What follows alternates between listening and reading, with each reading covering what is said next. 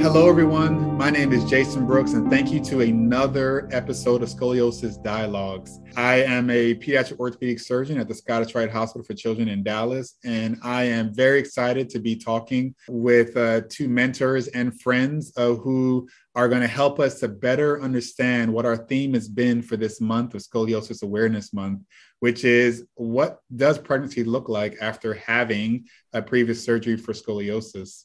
Today, I'm honored to have Dr. Suken Shah, as well as Dr. Noelle Larson.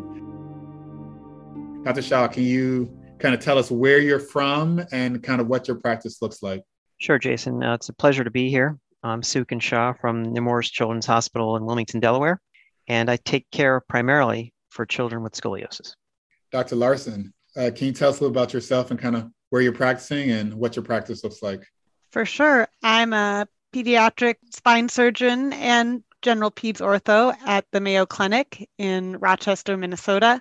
And I do have a long-standing interest in what happens to patients after they've completed their childhood care. So some of what we'll talk on today would be long-term outcomes of scoliosis. And I think pregnancy is part of it. It's a common concern for patient and families.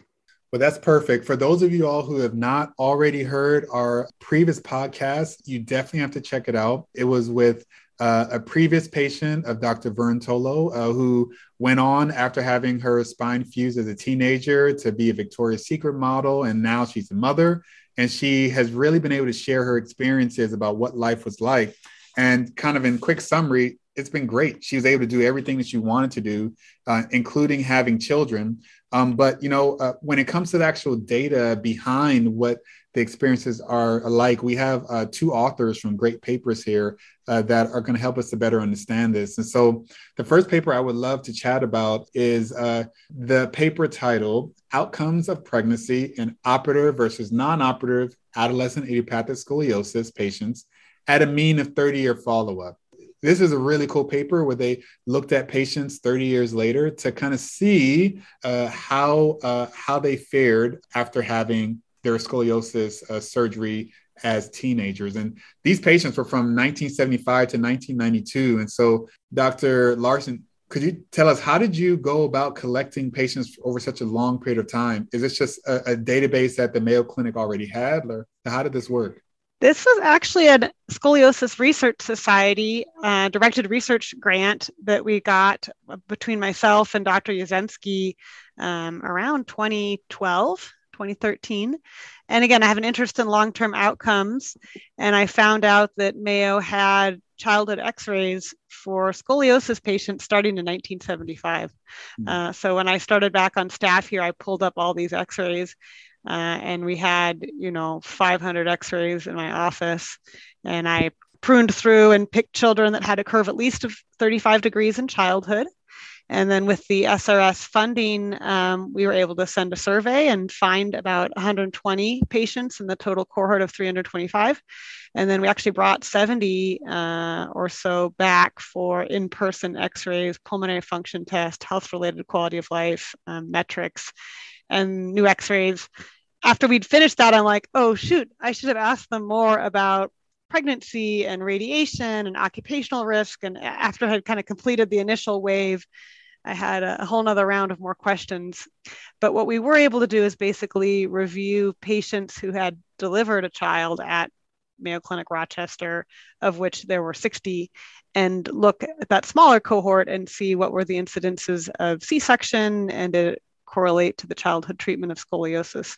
Okay, that's really interesting. Now, this may be a question that you may not know the answer to, but my general gestalt from kind of hearing other colleagues who are like OBGYNs or just from other moms is that there seems to be a general national uptick in women getting C-sections in general for birth. And so I don't know if you all looked at, did the level or number of C-sections in your group of patients, was that higher than what was happening in patients who never had scoliosis in the general community? We have actually in the state of Minnesota very good annualized C-section rates published for the state. So in this paper, we compared it both to the national rates of C-section over time and then also to the state based levels of C-section over time. And we did find in the non-operative and the operative cohort a slightly higher rate of C-section in the scoliosis patients compared to the general state rates. We couldn't really tease out of the medical record, like, why were the scoliosis patients getting the C-sections? Is it harder to do an epidural or spinal injection for pain control? Was the person in greater pain prior to delivery? Because as we know from Dr. Grabala's paper, patients with scoliosis and who are pregnant have more back pain maybe than the average pregnant person. So it's very hard to tease out what was the indication for a C-section. And I think of all these three papers as just a great jumping off point to hopefully further more prospective, high quality studies on the topic. And for our patients who are listening to this podcast, Dr. Noelle and her cohort, Dr. Shah is on this paper also. They found that 29% of patients who had scoliosis but didn't receive surgery had a C-section, versus for those patients who did have surgery for the scoliosis and that were fused to L3 or lower, 46% of those patients required a C-section, versus if that patient had only been fused to L2, 32% of those patients had a C-section. As you mentioned, overall, patients with scoliosis did have a higher level of C-sections. But for the patients who are not medical, what does it matter to be fused to L3 or L2? Is that something that patients should be asking their, surgeons to not fuse to L3? Or like, how, if a patient's hearing this, what do you think they should be asking their surgeons when it comes to the fusion level at the end of their construct? I think all patients and surgeons want to fuse as little of the spine as necessary. There are established rules in the literature regarding what's safe to, when is it safe to stop at L3 or when do you have to go to L4? I think more and more so, we rarely go to L4, and I'd rather go to L2 than L3 if I possibly can for a fusion. Of all the different reasons to worry about your fusion levels, I would put pregnancy maybe at the bottom of the list because the data is fairly preliminary. These patients had their scoliosis treatment a long time ago. They had their deliveries and were pregnant now a long time ago. So I hope that as technology improves and that as hopefully the OB community becomes more aware of scoliosis and hopefully better at providing peripartum pain control, that this trend doesn't hold long term. But in general, we'd like to fuse less spine rather than more. We know fusing more of the spine puts people at greater risk of adjacent segment disease or actually maybe decrease quality of life if you're fused to L4 compared to L2. But sometimes there's nothing we can do, right? If it's a severe curve, a stiff curve, an older patient, it would be better to fuse to the proper level rather than cut short and have a revision surgery 5 years later. That's excellent. Dr. Shah, you published a paper in the World Neurosurgery Journal in 2019 titled Back Pain and Outcomes of Pregnancy After Instrumented Spinal Fusion for Adolescent Idiopathic Scoliosis. What made you all decide to pursue this topic? Were you getting a lot of questions from your patients asking whether they were going to have back pain when they became pregnant, or were the questions you were getting more so, can I get pregnant when I get older? Like, what prompted you all to specifically look at the back pain question? Well, I don't think these questions come up around the time of surgery so much. For me, they come up at the time of transition to adulthood. At our institution, we follow, the patients until 21. So this comes up at the last visit when we're sort of saying goodbye, and I leave them with some of the messages that we found in this article and others, and Noelle's work as well, that these are some things to think about and to ask about. But what prompted this study is Paweł Grabala, who is a surgeon in Poland, had access to a massive number of women who were pregnant, many of whom were his patients and his mentors' patients who had scoliosis surgery. And so we were fortunate to collaborate with him and look at this database. And after looking at this database, I realized that there were quite a few number of women who had scoliosis surgery 5 years ago, went on to get pregnant, sometimes numerous times, had their children in this hospital, and he had access to how they were doing, what kinds of deliveries they had, what kind of anesthesia they had, and also compared them to women who had not had scoliosis surgery, but also had children at that hospital. And so the nice thing about this paper, they're a comparative group of women around the same age that you can really look at to compare in terms of a control group, which is really important because otherwise we could just anecdotally say that women with scoliosis surgery might have this, this, and this. But this paper actually compared the rates of C-section and whether epidurals were successful, and also looked at their quality of life and satisfaction with their sexual history and whether they had sexual dysfunction. So I think there's a lot to think about. And scoliosis surgery is one thing, but we obviously have a lot of patients who have never had surgery, who were braced, who might have curves in the 30s and 40s. How do they do is a question that I also get into the adult transition. And we know there's pretty good literature to show that your curve at maturity, as long as it's less than 40 degrees, should be pretty stable, whether you become pregnant or not. And I don't think most people with moderate sized curves should worry that pregnancy is going to increase their curvature or change their natural history in adulthood. I think the reassuring thing from all these studies is that there was not a higher rate of miscarriage. Women with scoliosis were having on average the same number of children as the average population. Interestingly, Suken, I do get this question usually from the mom at the pre-op visit.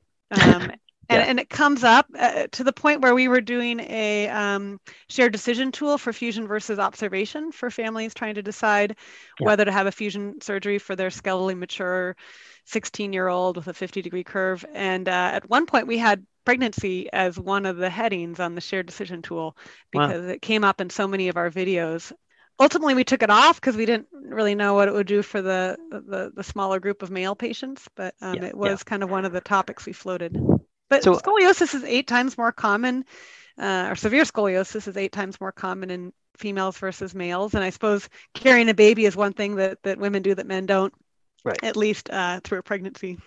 I think getting pregnant isn't an issue. There doesn't seem to be any issue there. I think there doesn't seem to be any issue in whether you can go to full term versus preterm. I think these studies and others show that that's pretty equal. The real question is whether C-section versus standard delivery is a difference. And I think there is, at least in the articles that we're speaking about here. And Noelle touched on this earlier. Are they counseled to have a C-section, or is there something happening during labor that prevents them from going on to a vaginal delivery? And I think it's the former. I think obstetricians may not know or may not counsel their patients that a vaginal delivery is possible. And Lindsay Ellickson very eloquently talked about how she became an advocate for herself and met with her OB and said, this is my birth plan. And sometimes you want to choose a provider that's going to listen to you and make sure that if that is your birth plan, they want to cooperate to the extent it's going to be safe for both you and your child. Yeah, that's absolutely true. And being an advocate for your own care, I think is something that is a great take-home point from our last podcast episode, and something not necessarily, of course, that we couldn't mention in these papers, but that's a great thought. Your paper, Dr. Shah, though, it did talk about the amount of back pain that these patients were experiencing. And while, yes, being able to have a child is great, potentially needing to have a C-section is maybe not so great for some, but it is not the end all. But when it comes to long-term back pain, did you all come to any conclusions about why that was occurring? I mean, is there, and I don't know this data either, is there a general history of persistent back pain that occurs in women who are having babies even after they've had the baby versus just the postpartum time period? Like, does having scoliosis just potentiate back pain that was already going to be there? Or is there something particularly bad about having had surgery and then being pregnant with just a massive increase in back pain? Those are all fantastic. That's a lot to unpack. I mean, I think any woman who's been pregnant knows that state can aggravate back pain or even cause transient back pain. So there's a certain amount of back pain in the control population. But here's what the study found. And remember that this was just a questionnaire as a snapshot in time. This didn't rate, their 10-year experience with being pregnant and raising children. And even picking up your kids can cause back pain, as we were speaking about before. But what the data says is that women who've had spine surgery and then went on to get pregnant had a slightly higher incidence of back pain during that time. And that women who were fused lower L3 and L4, there was a direct correlation to the incidence of back pain to the level fused, which I think that we have a sense that that might be the case, but this was true, and it was significantly different. But you have to realize that I think we're getting better at doing surgery. We have a much better recognition of the sagittal plane. We're trying to avoid fusing to L4. And if we do fuse to L4, we certainly make sure that the sagittal profile and preservation of lordosis is key. So I think we're getting better at the problem, but it's something to be aware of that it could be a possibility. And this is another great thing that Lindsay talked about is keeping your core strong, making sure you had good flexibility in your glutes and your hamstrings, and taking care of your body almost like a prehab before the delivery and then staying in shape afterwards will probably decrease the incidence of pain, as was her experience. That's excellent. And it is important to point, as both of y'all said, that in your paper, that your patient cohort started, had surgery from 1998 on to 2015. And Larson, your patient cohort, 1975. And so clearly the way we fix these spines has improved really massively every year. And so we may need to have a follow-up sort of study like this, really looking at patients who have had these surgeries with modern instrumentation and modern techniques to see if there is a significant difference. But now, as you all are seeing your patients, you've done these projects, you understand, hey, the numbers weren't very large. So it's not like this is necessarily changing your practice. But do you have a different type of conversation with your patients at all based on this research? Or do you leave it as like, look, we need to look into this topic more, do more research, but it's not necessarily changing my practice yet or changing my pre-surgical or post-surgical discussions? You talk to my patients about back pain. And out of the total cohort, we actually had, I think, 180 patients with patient-reported outcomes. And they were 10% worse than age-matched, gender-matched, BMI-matched controls. So I think people with scoliosis who've had operative treatment or significant scoliosis greater than 35 degrees in childhood with non-operative treatment, I mean, I think those people have more back pain in adulthood. And I counsel families that if their child's having back pain now, we need to get on top of it and get that core really strong, get them involved in aerobic activity, get the pain under control. Because I do think our scoliosis patients in adulthood face more back pain. And I think the back pain from the pregnancy is just kind of an exacerbation of that underlying incidence of back pain. Regarding pregnancy and C-section, I just feel like it's a lot for families to contemplate. They're already going into spine surgery. They have a million things to worry about. So I just try to be very reassuring and say, to the best of our knowledge, people after scoliosis surgery have healthy babies. They have the typical number of babies, and you're just going to have a great future. So I try to keep it upbeat because I feel like these are small studies. And as we mentioned, there might be factors with the OB practice. There might be factors with the way we historically did the surgery, which it's now improved, that are going to be better 20 or 30 years from now. Yeah, I'm very much the same. You got to keep it upbeat because the facts are, it's pretty good. There might be some pitfalls to think about. One thing we didn't really discuss yet is anesthesia. And that's part of your birth plan too. If you decide you'd like to have epidural anesthesia, sometimes an anesthesiologist might ask about your scoliosis history. It's really important to know where you're fused to, what your levels are, because some anesthesiologists may be willing to take on a difficult patient who's had scoliosis surgery and really wants to give them a good birthing experience. And if you don't want to have anesthesia, that's something else to talk to your OB and your anesthesiologist about. I think what makes it difficult is the most common placement for epidural anesthesia is L3-4, which means if you're fused to L4, typically that interspace is not available to the average anesthesiologist. But that's okay. There's 2 interspaces below that. And a very skilled anesthesiologist should be able to put an epidural catheter in those spaces too. The difference may be the level of pain control might be a little bit different if they have to go to those other levels. So these are all things that are very specific and can be customized. But again, the message is know about your body and know what's available to you and try to find a team that's willing to talk to you about that. Absolutely. And, it was very interesting listening to the interview with, Lindsay, how she talked about, especially when she had her second child, she had kind of went into the process of really wanting to have an epidural and trying to find a anesthesiologist that would do it despite her fusion down to L4.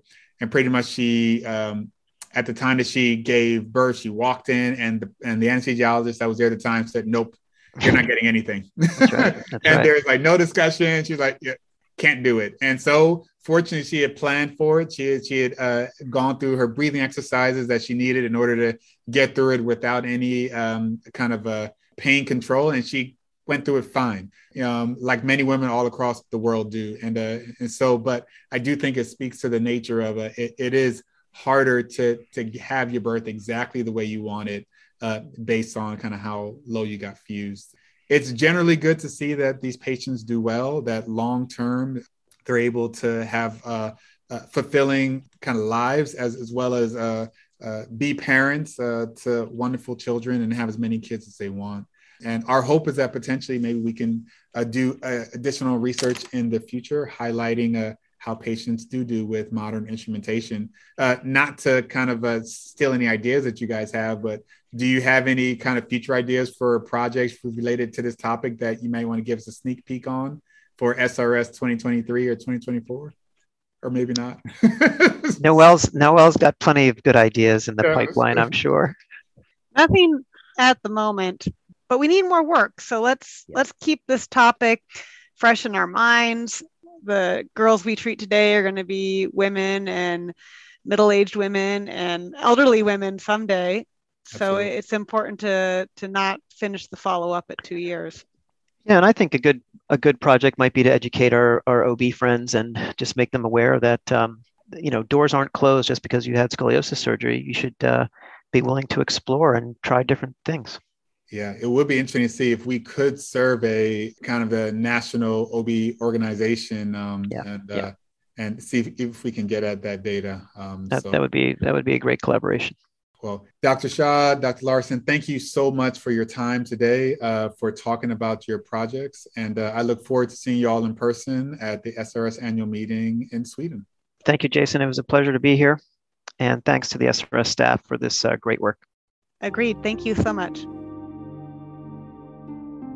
The Scoliosis Research Society is a nonprofit professional organization made up of physicians and allied health personnel. Their primary focus is on providing continuing medical education for healthcare professionals and on funding and supporting research in spinal deformities. Please visit srs.org for further information.